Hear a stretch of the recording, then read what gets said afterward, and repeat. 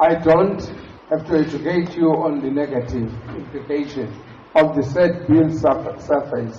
It's to state that Ingonyama Trust land was once owned by a homeland government. To this end, we will vigorously oppose this bill as we have started already.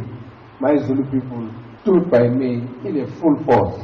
That can disturb the situation in South Africa. The Zulu King Guto Zwelithini earlier spitting fire over reports that a parliamentary high-level panel has recommended repealing the Ingonyama Trust Act, which was passed just before the 1994 elections.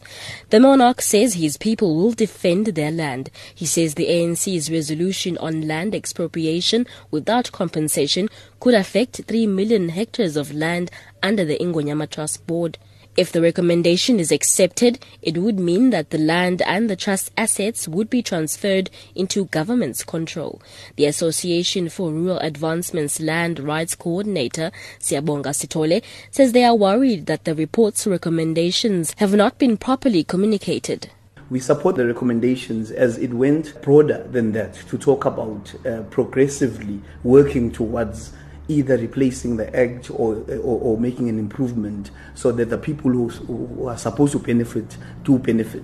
So we support that it needs to be amended. All we're saying is that we need to look at amending this act to make sure that all concerned benefit the way it was intended from the beginning. So the issue of repealing and dissolving is, I think it's premature to speak about that now. The issue is about consulting and consulting all stakeholders.